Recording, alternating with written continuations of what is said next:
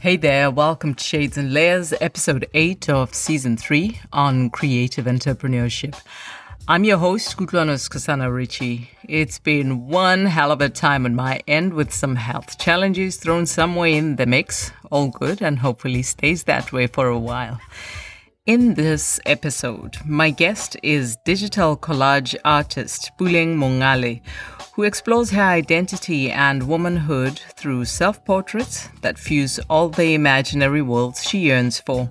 She uses her work to go deeper into her roots, the roots that she was partially denied growing up in an urban environment divided along cultural lines. She grew up in the township of Soweto, just outside the big city of Johannesburg. Her images reflect her thoughts about what her immediate environment was in the past, what it is now in the city, her ancestral home, and all the parts of her heritage that were never mentioned or acknowledged while she was growing up. And in our conversation, we speak a lot about displacement, fragmentation, radical self-acceptance, living life with curiosity, and how her art is part of her healing journey. There was still a lot to explore and talk about in the end, but time is what it is, and we had to stop somewhere. Nevertheless, you will not be disappointed by this conversation. I had lots of fun, and it was amazing.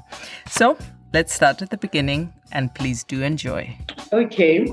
So my work is what I call digital art, mainly because it's created on my computer. So I describe it as digital collage artwork.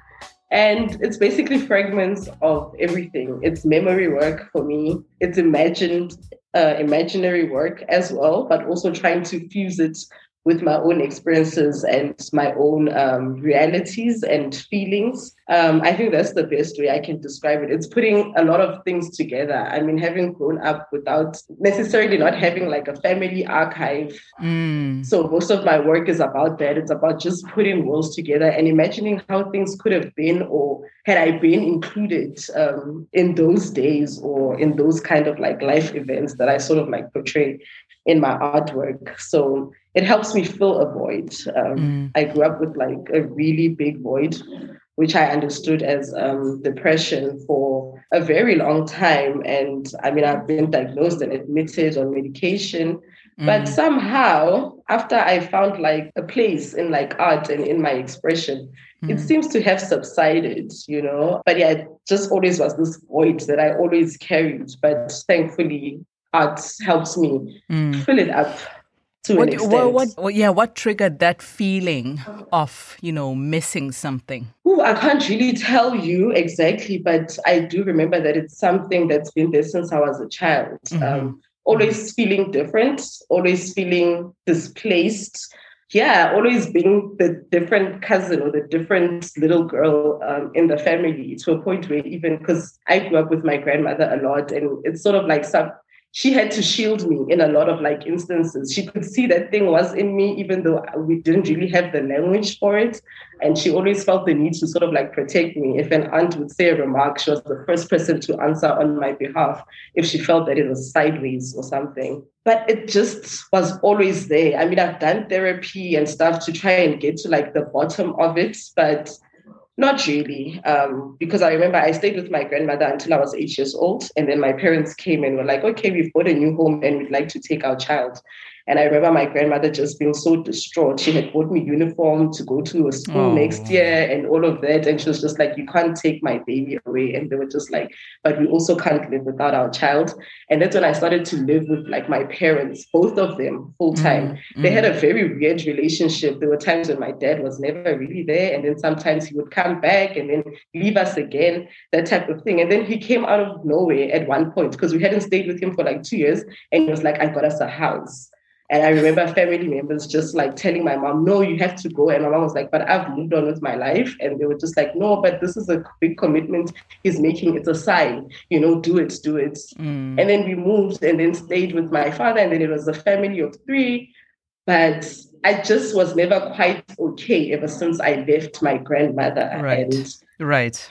Yeah, okay, so she was the center, the foundation that was kind of yanked from underneath you. Truly, and I had like a very holistic life when I lived with her because it was a family home. I had my uncles, my aunts, and everybody had a role to play. I don't remember making my own food, coming back from school. Somebody would do it for me. Polishing my shoes, somebody did that for me. Giving me a bath in the morning, somebody played that part. My hair, all of those things. So having that little community then being taken away and having to start afresh in a whole new place, was, yeah, it was quite tricky, even though I was only 8 at the time, but it really did shape the person I would then become. Yeah. So the person that you have become, how did you come to what you do, your work today? Like, is this something that you've always wanted to do, or is it a stumble upon? A bit of both. So growing up, I've always been expressive. And I was a child. My mother didn't really buy me like toys, dolls and things like that. But she would always bought me like books, dictionaries, paint, coloring books. That's how we played. So on a weekend, that's how we bonded. We'd color in and have like a contest. I'd write love letters to my mother while she's doing the washing. So when she's done with the washing, I'd give her like these love letters.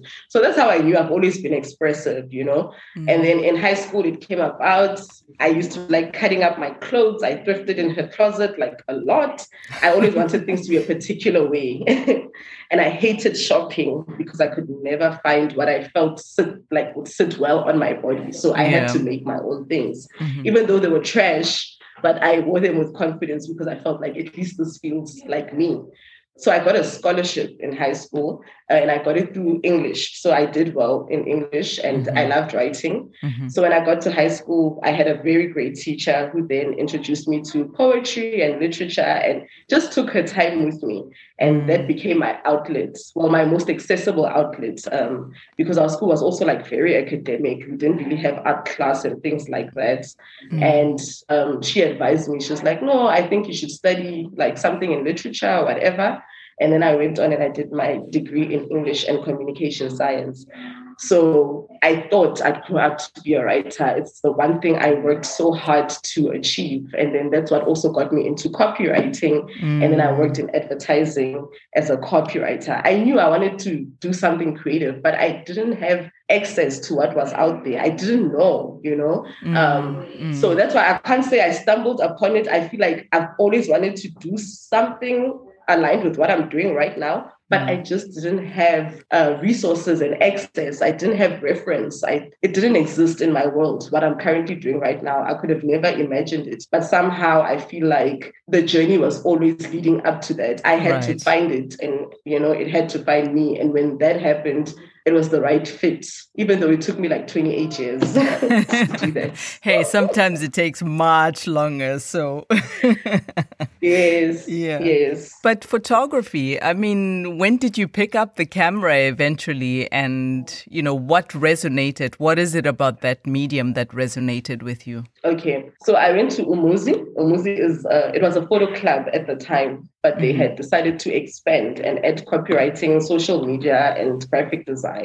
So I went there being a copywriter, but I was always surrounded by photographers. A lot of my friends are photographers. Right. So I always, they'd always ask, can I make a portrait of you? And I'd always pose or whatever, be the subject and do all of those things, but never ever imagining that one day I'd be the one behind the camera. It seems so technical. And I'm like, I got like a phobia for tech. I don't know. I've just always been that person. Like, yeah.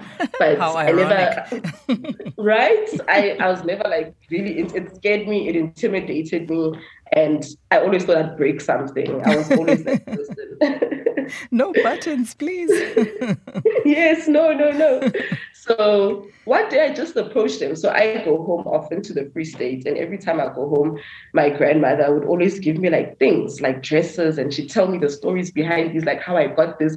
My grandmother never used to buy clothes. All her clothes came from her cousins in Johannesburg and they would be sent to her and posted. And then also she worked as a domestic worker in the little town for a long time. So her bosses always hand-me-downs. She always got those. So she'd always unfair like before Scott and whatnot, and she'd like, when you go out with your friends, wear this. And I'm like, no, it's not that kind of dress. But thank you for giving me these. And she'd tell me, my boss gave me this, the magistrate's like child gave me this one. So yes, this is. So I would take them. But one day I came back with them and I was like, actually, I want to do something like in remembrance of my grandmother, so, and her stories that she's told me. So I approached two guys at Umuzi who are my friends then, Homoto and Banda. And I was like, guys, can you help me shoot something? And like, what do you want to do? And then I took them through it. I was like, no, I want to do this. My grandmother gave me some stuff. I have all these things that, I have, and you can use them as props. And they're like, you don't really know what you're doing, but let's give it a shot. And yeah, we did. And that worked out, it was great. Well, I assumed the role of art director because I couldn't shoot. So then fast forward, I get retrenched in 2019. But then in my job, I had already taken like this keen interest in images and photography and styling and fashion and all of those things. So at work, I'd be working, but I'd be on like my Instagram and Pinterest and checking out all these cool things. And then the one time I stumbled upon a collage and it was by an artist, Natalie Banning. And I showed this to my partner. I'm like, who's also a creative, by the way. And I was like, look at this. This is so beautiful. Like, I wish I could do this. And he said to me, well, I can teach you how to do that. And I was like, oh, how do we do it? So then we started planning studio sessions at his studio every Sunday because we also have a child. So we take our son and then drive to the studio every Sunday. It became like a ritual. So we'd get to the studio and then he'd show me, our child would just play and then we'd be on the computer. And it's like, this is how you do it. This is Photoshop. This is Lightroom. You put all these things together and then you get your collage. So lesson number 1, let's begin, And then he then told me, like, now you're going to need a camera because you're going to need images a lot. So then I get retrenched right on time. And then I get my little payout. And he says, the first thing we're doing, we're getting you a camera and a good laptop. Let's go. And then we go, and then it's like, this is the one you should pick. I mean, I wanted those big ones so that I could look professional.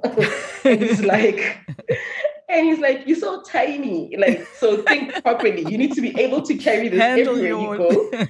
Yeah. Yes. And he's like, you need something that's going to work just for you. So I got myself a little Canon M50. It's small, it's portable. I can carry it. You can't really see it's there. And then that's how it began. He gave me lessons. My other photographer friends would also take afternoons off when they had time, show me around, and then like go into the city. Is this what you'd like to shoot? Just teaching me how it works. And that's how it started. I love the way you describe, how when you started with the photography. I think you said something like, I feel like my work teaches me things and carries messages for me. And then you also said, my work also turns me into an audience at some point. It's not about me, it's something bigger than me. Can you elaborate on that? So I feel like my work does teach me things about who I am.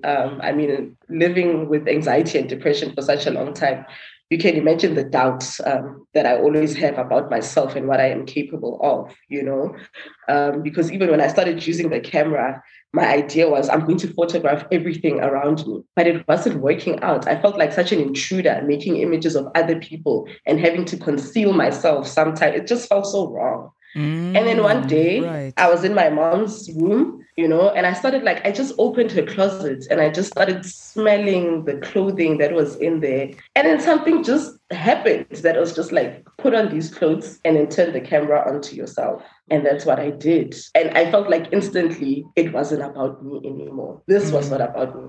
I don't walk around, I don't walk around topless and making those kind. I was like, this is definitely not about me. And it just taught me that I am capable, that I can create and I can make things and I can seize my own moments. So that's what I felt for me. And just that thing that, growing up needing that reassurance that you can do things, you are capable, you are worthy also of the things that you yearn for. And for me, that's what my work has really, really taught me. And then taught me also the power of just manifestation and of wanting better for myself. Because when your self-esteem is not that great, which is something that I've also just been struggling with in my life in general, but then this is my work and I need to do it justice, So at least then I can transfer whatever energy that I feel my work deserves, and I can see it through.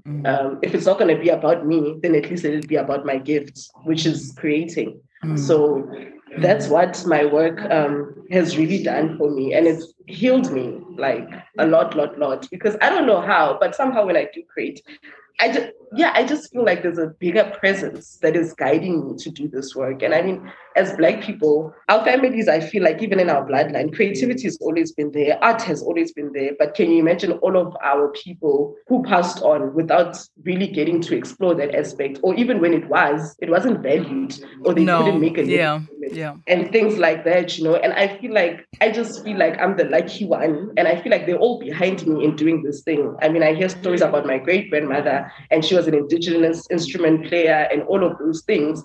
And I see how my mom is so precise with everything she does. My mom she'll iron her whole curtain for the whole house. She's just like, I want it like this, And I feel like, damn, you're so meticulous. Like, you know what you want, you know how you want it to be, even if it takes you the whole week. And she's just that person. And how she even makes our house look, and like the garden, and how she's so particular. My mom can paint her own house. Like, it's just that she doesn't have time, but she's that woman, And I'm just like, okay, it shows me from a great line of like creators and people who know beauty and have taste. And know for me, how that's to like live. A thing. Yeah. Yes. And I feel like my work has also taught me that to not overlook my environment, to not overlook the small things. Isn't it funny though? I mean, I'm just thinking, you're also from Soweto, and I grew up there, and there was always the house with the banging garden, Like the grass is the greenest, the flowers are placed precisely at the right corner and in the right sequence of colors. And, you don't think of it like that, but, these are people who are creative. And, That is my mother's house, exactly that.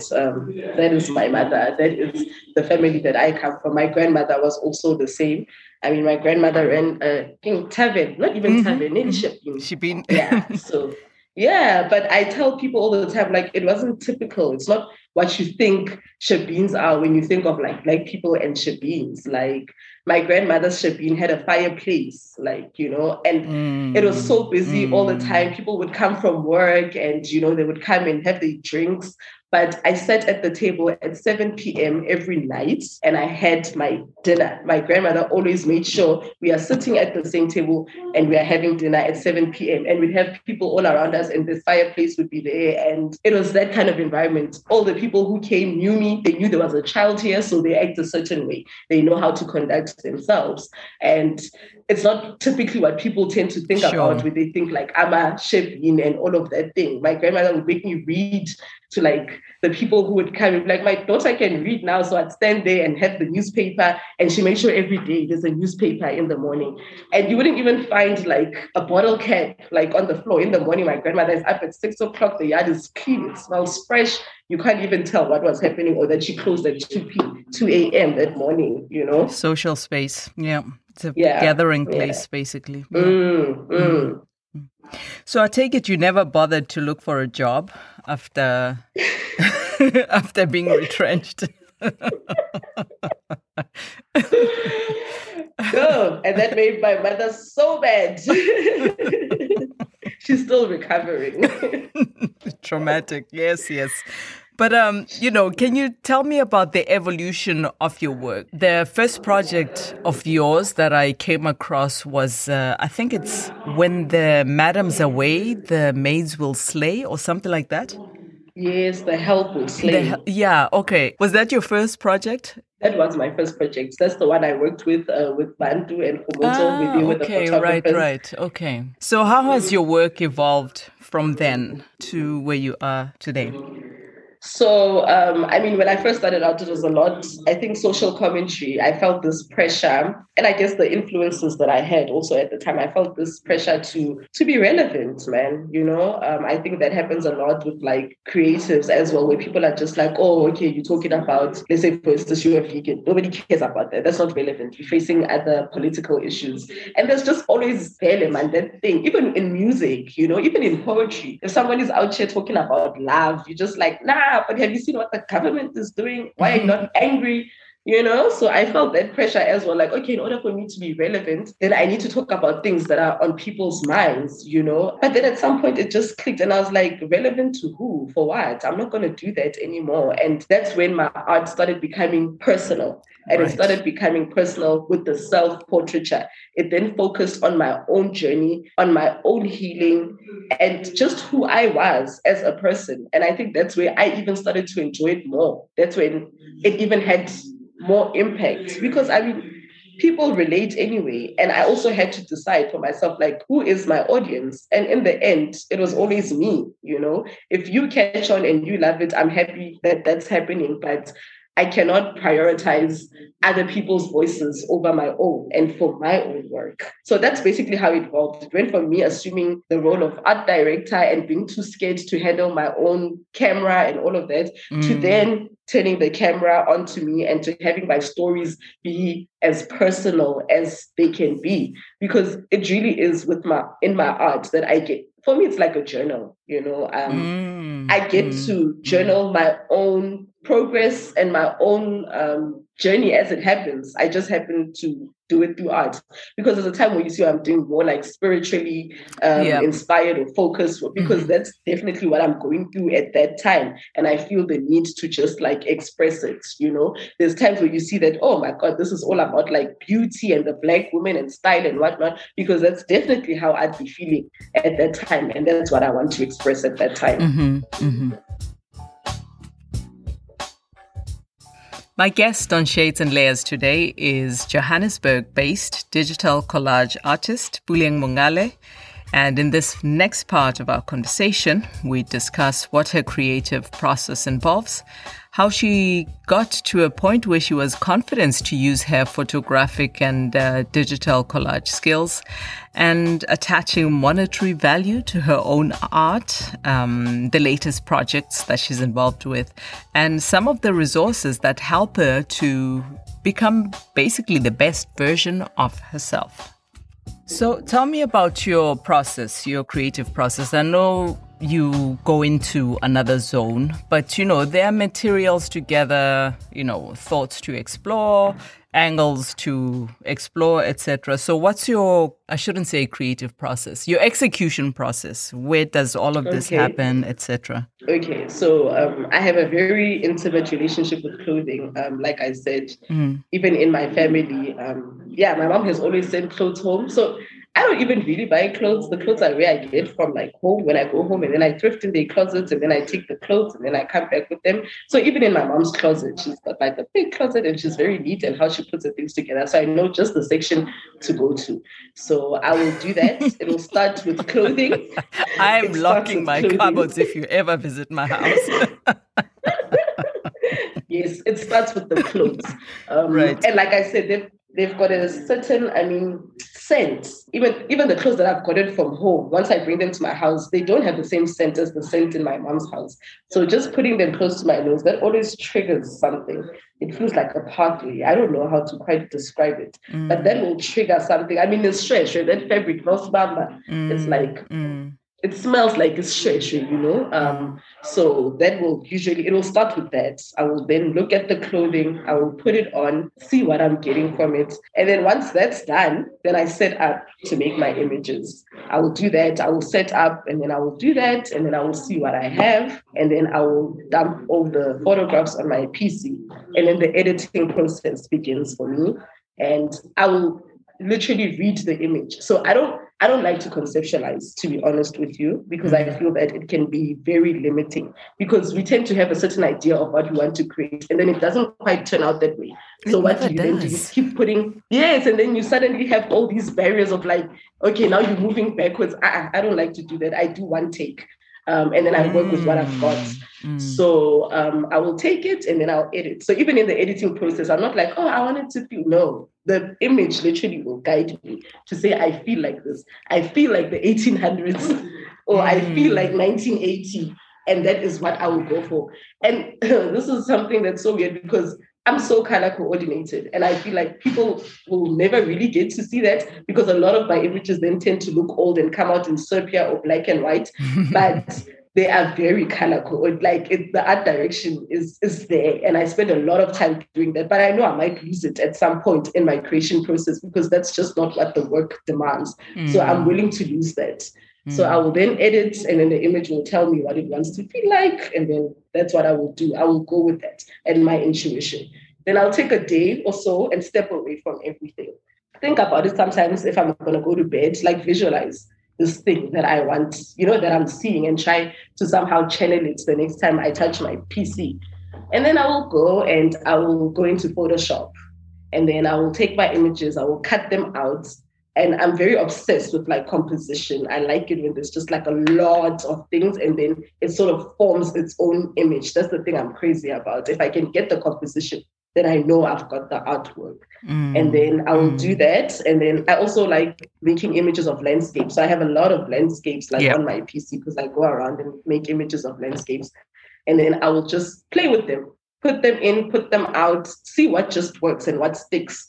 And then once my collage is done, I also take another day, step away from it. I come back the next day, I edit it again on Lightroom because now I want it to feel like one piece, because when it's on Photoshop, it's a whole lot of pieces put together. Then I will go and make it become one thing. So the editing helps me do that via the grading. So I will choose which grading I'm going to use. And then it just comes together in that way. And then I know I'm done. When did you get the confidence to say, this is work I can present, this is work I can sell? Ooh, I don't think I've even gotten to that point, like by myself. It was usually other people saying that to me, other people who would take interest in the work. And I feel so grateful, because my job ended and then I had to do this thing. But it happened so quickly. Literally from 2019, I've been selling artwork, and even artwork that you can see that this girl didn't know what she was doing. But for some reason, it will resonate with the buyer, There's my earliest clean works that are not even clean, where you can see that I just cut this thing out and it's just a hot mess. But for some reason, somebody would see value in it. Even to this day, it's still difficult for me to do pricing and things like that. But also, I have an agent, Latitude is my agent, and I guess I found the right fit because they're the people who sort of like try to guide me in like the value of my work, that you can see things in this way, you can set a price in this way. And it's just been such an organic like growth and experience. And I'm grateful for that because sometimes we don't know what we are capable of, but when you've got the right management and with the right intentions, you then also start seeing the value of what you are doing. But like I say, it's been so organic because I've had galleries approach me and they're like, why are you selling this for 8,000 rand? This should be 40. And those are people I try to be wary of. I'm like, no. But also if you've done your research, you'll know that I've been in the game for 2 years and this is not the best I can, this is not, I'm not at my, I'm sure there's more that I can still do. Yes, the work is great, but I still need to go in harder. And I know that that's still going to happen. There's more to explore. There's bigger things to do with my work. And I feel like this is just the beginning. It's introducing me to something else. But how does that feel, when you're doing work that you're pouring your soul into and someone attaches a value to it, like a monetary value,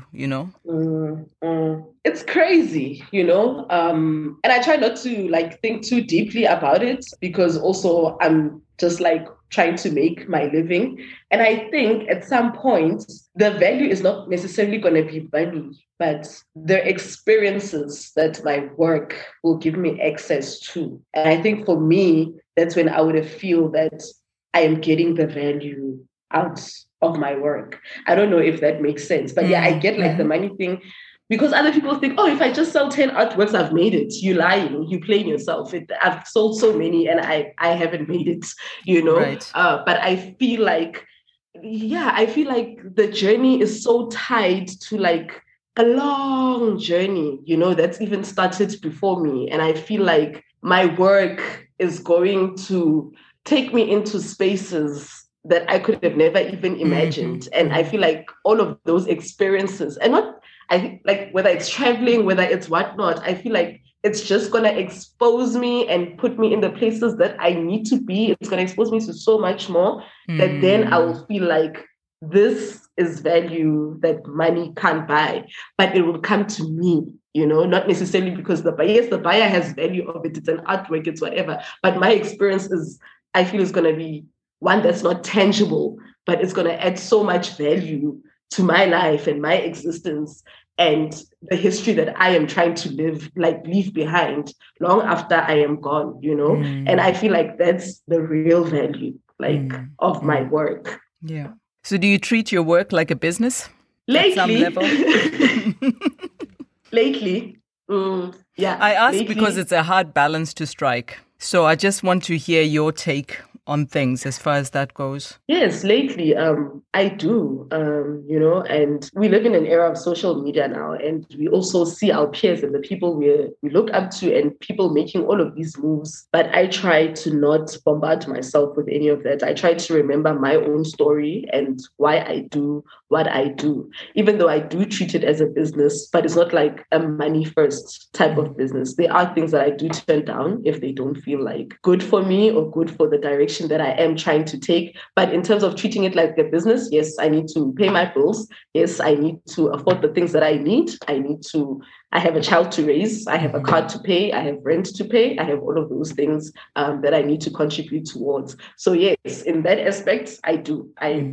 Because to be honest, I don't need much to create. And that's also something that I'm grateful for. I literally use anything that I have that is around me. So I'm grateful for that because, with others, you need like big equipment and all of those things. I just need my camera. I need lights. I need location. And I'm good to go. And my PC and my work is there, So I treat it as a business in that sense that I need to make a living. And it's a capitalistic world. And I'm not going to get anywhere if I don't treat it as something that does feed me.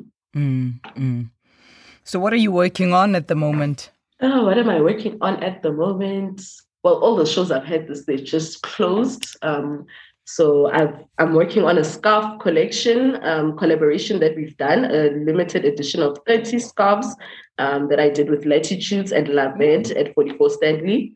So that's really cool. They've managed to make like 100% silk scarves out of the artwork. And yeah, it's beautiful. So it's a collaboration with like 6 other artists. So all 6 artists have these scarves.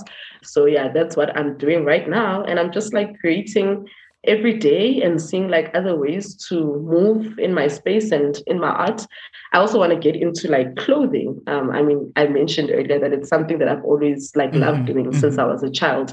So I'm also trying to figure out other ways because I'm realizing I'm not just one thing. There are other things that I also like to pour my heart into, and definitely clothing is like one of them. And the other day, one of the guys here at the studio that I share the studio with, a photographer, he came back home and he came with a sewing machine. And I'm like, look at God. Yeah.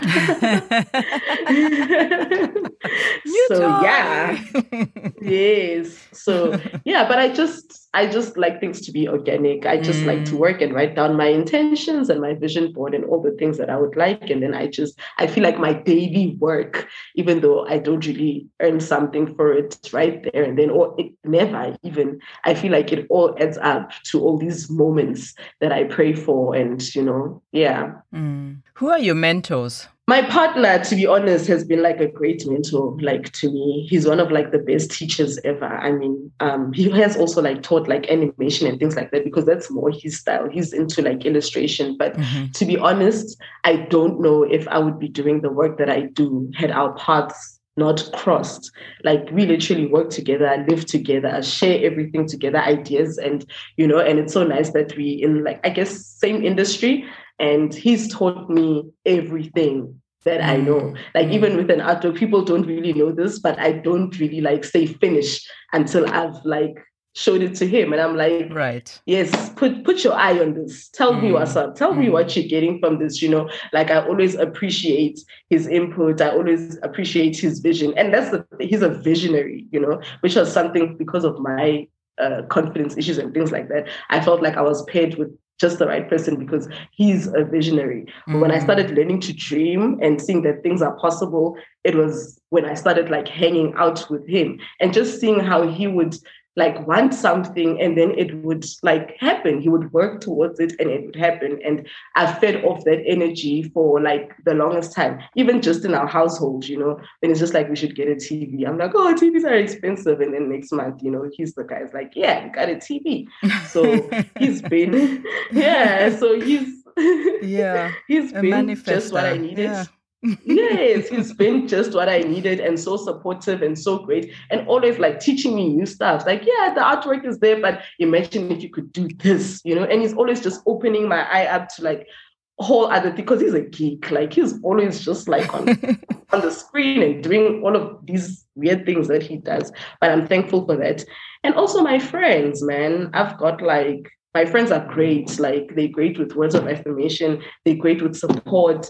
They're great with just like, sincerity, telling me what's good and what's not, Yeah. So I guess I've had mentorship I've never had to step out of my actual life in order to attain the things that I do. It's like they've always just been there, and through the people that I am surrounded by and my friendships that have been spanning for like long time, I feel like I've never had to go outside. I've never had to look for a validation and all of those things elsewhere. I've always just had good people around me. Yeah. And also Latitudes, since I've been working with them, Lucy and Roberta, they're also just great. When people just get you and they get what you're trying to do with your work and they respect your boundaries, even in terms of work, even though it's business. But when you say no, it's no. And they respect that, when we're making decisions, it's a conversation. They don't just come to you and be like, oh, you should do this. A great opportunity we make. No, it's a conversation. And if I'm not for it, good. I'm not for it. We let it go,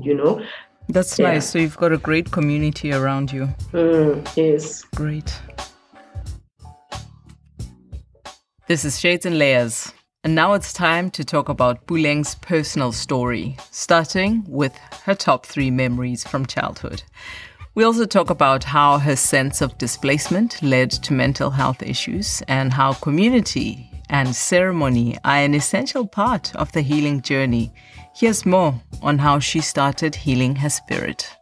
So let's go to the story of you growing up in Soweto, as we mentioned. What are the top 3 things that come to mind when you think about your time as a child? Oh my word, top 3. I don't know if I can do 3, but but I have this memory. So like I said, I grew up in my grandmother's house and I had my uncles and aunts and everybody there. So I remember this one time, my cousins were visiting at my grandmother's house and this Fuluga Jake. I don't know if you know Jake. I learned to swim there. That's my backyard.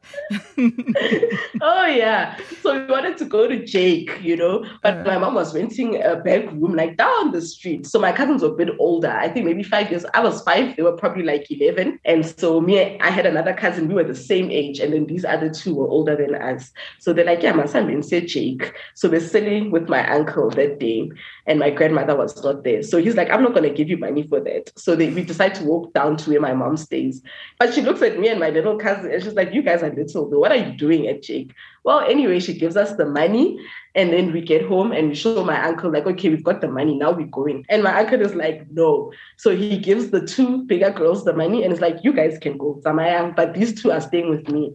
And did we not have the time of our lives? He had a sprinkler for us, Lapayana in the front. He blew up a little pool that he had. I don't know where he got it from. He blew it up and then he put water and he had buckets of water and we wore our tights in the front yard and he was just pouring us and splashing us with water. And we had a nice chill. And then when we were at Jake, they were like so worn out. And we were just vibing, we've been eating and like, we were fed and it was nice and in the comfort of like our own home.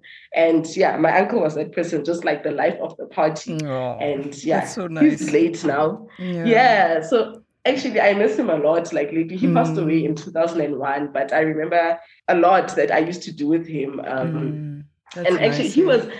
Yeah, and I'm remembering now that my uncle was actually like a gay man, but like closeted gay man. He was a tall, handsome man, very stylish. But at the time, I didn't really get it, And he was very out there and like life of the party kind of gent. And he was actually my dad's best friend. They grew up together. And he was just like that, man. But I'm only understanding now as I get older that, oh, okay, so all the secrecy and all these things that were happening was because my uncle was a gay man in the 90s, you know? So I'm like, I wonder how it would have been like for him now, and all, you know, the expression that is like the more tolerant, like the tolerance that we do have now, and, you know, and all the amazing things that, you know, people like him, like queer people can get to achieve and just be themselves and have wholesome lives. I really wish he was alive for that. But I remember even like he'd make me clean up his room, and he'd like, if you clean up this room, you're gonna look so stunning for school. And I would clean his room, I would clean, and then he'd give me like nice plaids, and I'd be so happy about it. Or sometimes it's like, if you clean up here, then you can jump on the bed like for as long as you want. And like he always had like these little rewards and things, you know, that he'd always do. And he just always had time for me. Yeah. So when my mom would go to work and all of that, and also just like my grandmother and how she loved to cook so much. And yeah, how I'd go everywhere with my grandmother. But yeah, my grandmother's also like quite like a party girl. I remember this one time because she liked like tea parties and whatnot. So sometimes we'd host, sometimes it's her friends or her sisters, and we'd go. And this one time, my grandmother forgot about me. She got to the party and she left me. And she dude, like it was lit, and Makoko left me. So and I was that child, like I was so attached to her. So you can imagine Mangvuga, it's like 2 a.m. My grandmother's not there, it's quiet, everybody's left. So actually I fell asleep, and my grandmother was just like, okay. And then I was crying. They literally had to call my uncle at like 6 a.m. to be like, hey, come get your handbag, come get your grandmother's handbag. We can't. And then my uncle had to walk all the way from Orlando class and then come and take me back to my grandmother. And also another fun memory I have is of my mom. My mom used to surprise me a lot. Like she still does to this day. I remember the one time we were staying in our little back room when she was renting, and I was with her, and she used to work at like a retail shop at the time in Hyde Park. And then she'd say to me, please go behind the pillow and get my purse. I want to see something. And then I'd go, and when I'd just like move the pillow, the goodies. I got jelly shoes, I got paint, I got sweets. Oh my, I was like, my mom was the best. She's still that girl with like the surprises like all the time. So yeah. Yeah. Nice. So, you know, I'm hearing a wholesome life. I know you were removed from your grandmother suddenly, but I have to ask, what are you healing through your work? That feeling of displacement, I feel like, I mean, also my family is quite a very dynamic situation. So even my grandmother that I talk about, who I lost, Wako Orlando, she's not my mother's biological mother, but my mom's aunt. So my mom comes from the Free State, Kopolovu, Kofateng. It's a very small town. At the time, their family wasn't doing really well. And my grandmother decided my mom's aunt, she didn't have a daughter. So she took my mom when she was like 12 years old. So even though I did grow up Soweto, even Libona, but Soweto tend to sometimes have this better than attitude about people who are outside of like Gauteng, you know that thing. And I felt like even in my own family, the shame of that like was there. Because how about my dad, and they stay back opposite my maternal side is my dad's side, like same kasi. So when I'd go to that side, when I'd come back, it's like, you know, and when they just have these weird remarks, or like, yeah, like, you're this brown hair, like, and like it affected me as a child because I was like, but I'm your family, so where exactly do I fit in, you know? And then when I do things and like, what's like, and I was just like, so I asked my mom, like, what is going on? Like, until I learned to know, Sinefemeli, Ekaya, Free State, which is the family, the poor family type of thing. So it's like when you do things that they think are not progressive, it's like, you belong there, you know? So sometimes there'd be those things that I just didn't understand, you know, and even got to a point where I didn't want to go to Free State. I don't want to be associated with those people. I think they're backward or whatever, they're poor, you know, that type of thing. But when I got into my teens, I felt really, really, really sick. Like I was sick and then I was admitted to hospital. And obviously it was like a psych ward and whatnot. And the diagnosis, major depression and anxiety and whatnot. But then a friend of my mother's was like, I think you should get another outlook on this thing, something big. Well, it could be something else and it's being diagnosed as something else. So just get it checked out. That lady, I remember, took me to a healer with my mom. And then that's when we learned about like Badimu and this thing that is happening. So we alerted my uncle and they were like, no, she's got her great grandmother's name, Libizo Halakubiwa. So so that's what we need to go and do. My uncle came, he took a Friday off work and he was like, let's go. I swear I wasn't talking at that point. I had lost so much weight. I'm a tiny person, but I was like so small. Not talking, not doing anything. I was just like a shadow of myself. My uncle came, was like, we need to do this ritual for this child. Let's go home. We drove to the Free State and the welcome that was there, like people were already ready. Making sure the sheep is there, all the things that we're going to need. And just that love and that community, my mom's childhood friends, my aunts, everybody was there waiting for us. And then we did the ritual the next day.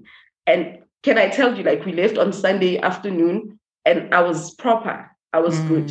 And then that's when I was 19, I think that time. And then that appreciation for what it means to be me and what all these families, my paternal, my maternal, my Sowetan home and all of that and the roles that they've all had to play in my life. I started to see, Uti, I'm not a child who belongs to just one side of the family, like I'm Kingwanawa everybody, Kingwanawa the whole community, and I am held by all communities. People show up for me when they have to show up and when it's time. And that's when I started, like having this great interest of trying to know who I was beyond my experience for Soweto, and going deeper into your roots. Yeah, exactly. So ever since then, even with my work, it's that displacement that I've been trying to sort of like heal. And I do that by trying to integrate myself into all these communities. Even when I go home, I mean, I'm not a very social person. I keep to myself, but I try to interact like with people in the neighborhood. If Khonalim is somewhere, I try to show up so that I get a sense of like life is not just Joburg. Life is not just what you know. So I try to interact as much as I can. I try to learn how to speak that. I mean, they tease me all the time because I interchange. I go from Zulu to Sotho and I'm that person. Typical Sowetan. So, yeah. Yes. And they laugh at me for things like that. And we can all laugh about it. And that's what I'm trying to heal, that maybe I don't belong in just one place.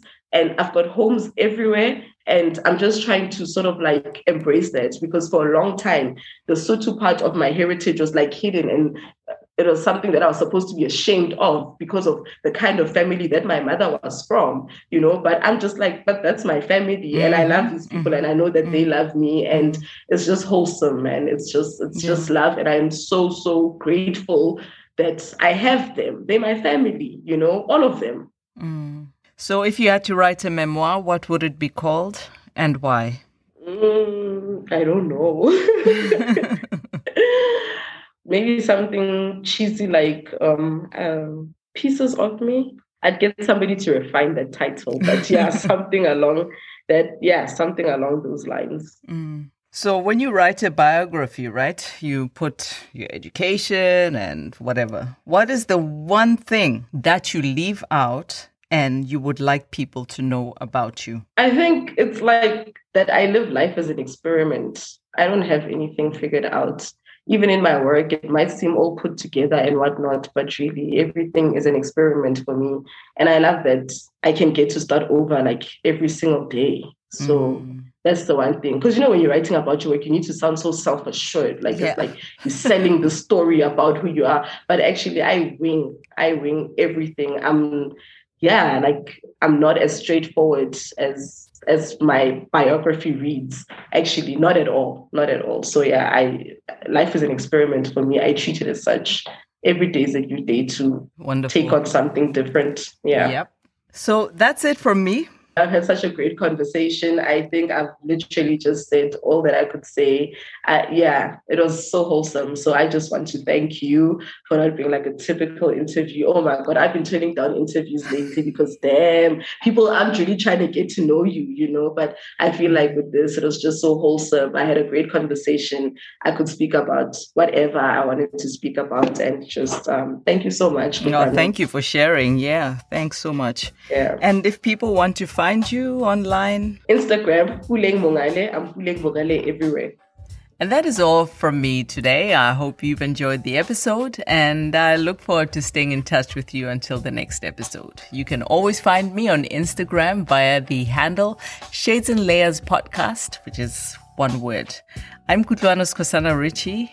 Thank you so much for listening, and until next time, please do take good care.